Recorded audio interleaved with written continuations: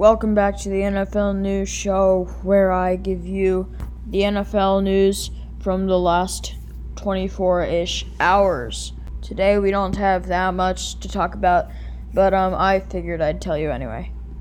First up, the Seahawks have signed 6th-round wide receiver Freddie Swain to his rookie deal, so they are adding him to their really, really good now wide receiver core, including DK Metcalf, Philip Dorsett, and Tyler Lockett. Now they have Freddie Swain, but he probably won't be a starter, obviously. In Minnesota, Pro Bowl running back Dalvin Cook will no longer participate in any team-related activities until he receives a, quote, reasonable deal. But I don't really know what a reasonable deal is, because the top 3 running backs right now who are getting paid money-wise is Christian McCaffrey making $16 million a year, Ezekiel Elliott $15 million a year, and Le'Veon Bell $13.25 million a year. So I don't really know what a reasonable deal would be. I think it'd be somewhere around 10 to 12, maybe even 13 million a year. But I do think he's better than Le'Veon Bell.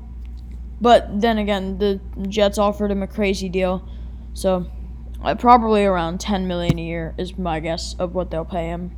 Right now, everyone believes that players won't report to their facilities until the start of training camp, but that reporting could be sooner than previously scheduled.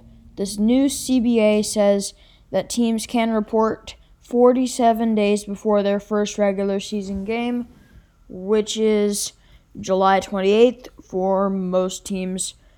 So that is really, really good. Really, really big news for the entire league there. Now let's go to some really big news for some other teams. The Ravens coaches are returning to their Under Armour Performance Center on Monday for a 2-week period for meetings, according to the team's official website. Like the rest of the NFL, if players are not rehabbing injuries, they cannot return until permitted by the league to do so.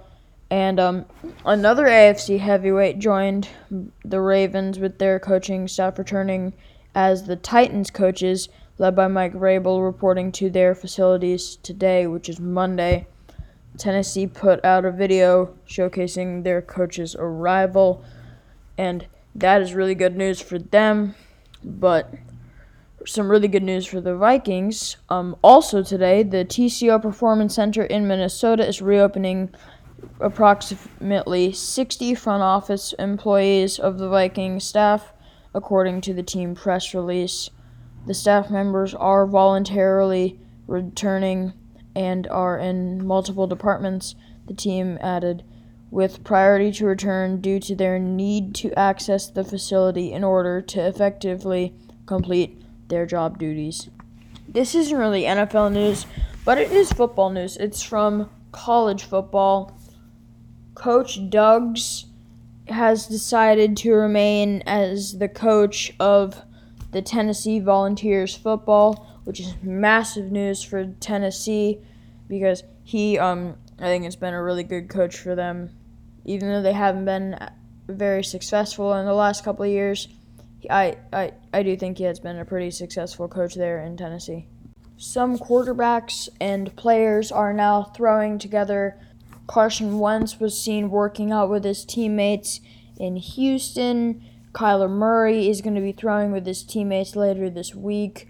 And apparently, Jerry Jeudy has been catching passes from Drew Lock daily at a field in Denver. So that is really good to hear that they're working, at least for Broncos fans, it is, that they're working out a lot and getting ready for the season because they have never played together.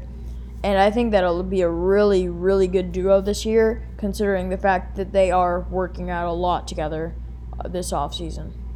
And that is all for today's episode. of the NFL News Show.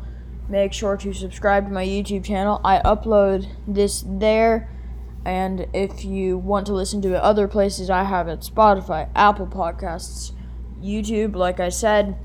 Also on YouTube, I have a new series called Team Review, where I just go see the draft, look at the draft that each team had, look at the free agency signings and the trades and the losses from the team, and then go through their schedule and tell you what my rankings are. And then in the end, I'll tell you the rankings first to worst, and hopefully do a playoff simulation.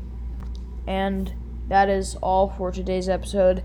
Make sure to share it, subscribe to the podcast, and if you haven't listened to my other episodes, go listen to them.